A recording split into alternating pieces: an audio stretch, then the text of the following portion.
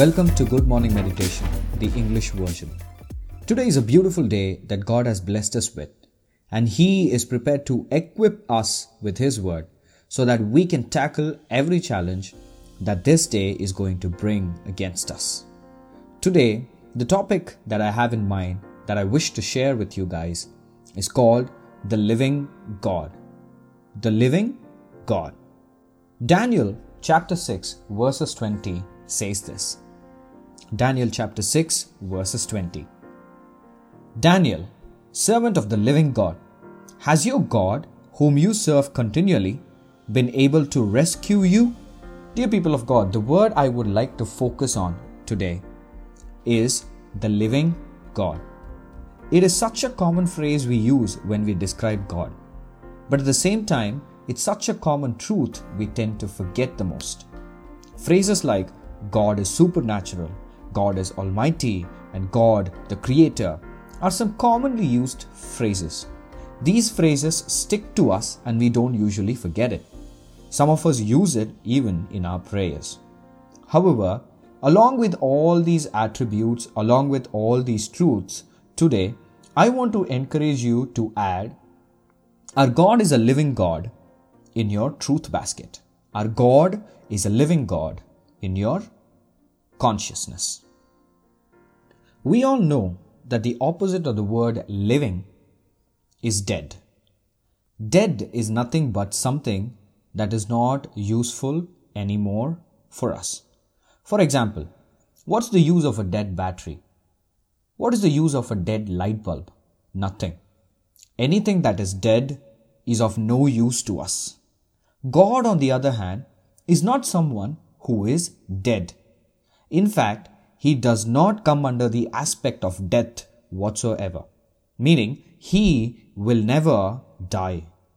The God who promises Daniel that He will rescue him was alive then and is still alive now. If you listen to the Bible verse carefully, you would have noticed a question.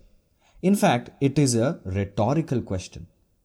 It is being asked to Daniel by the king Nebuchadnezzar. Let me read it again for you.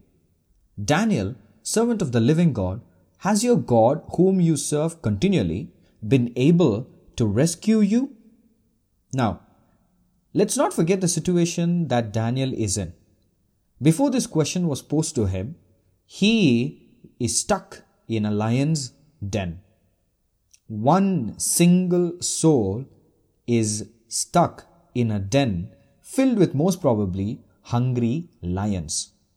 And the word of God says that those hungry lions did not put their hands on him. He was not eaten by those lions. He was not killed by those lions. In fact, he was rescued from the hands of those lions. Now, this is not something that is impossible, Just recently, I saw the news, and I am sure some of you would have seen it too, wherein a dog was stuck inside a bathroom with a leopard all through the night. And you know what? The leopard did not kill the dog. The dog escaped unharmed. If something like this can happen, I don't think it is hard to believe that a man can escape from the hands of lions even if he was stuck with them all through the night. Dear people of God, let's not forget that God is exactly the same that He was more than about 4,000 years ago. He is the same sovereign Lord who can still do miracles. He is the same God who can change our situations. He can work through our lives just like He did to those in the Bible who believed in Him. Ask any older believer. He or she will tell you how many times God has rescued them from darkness.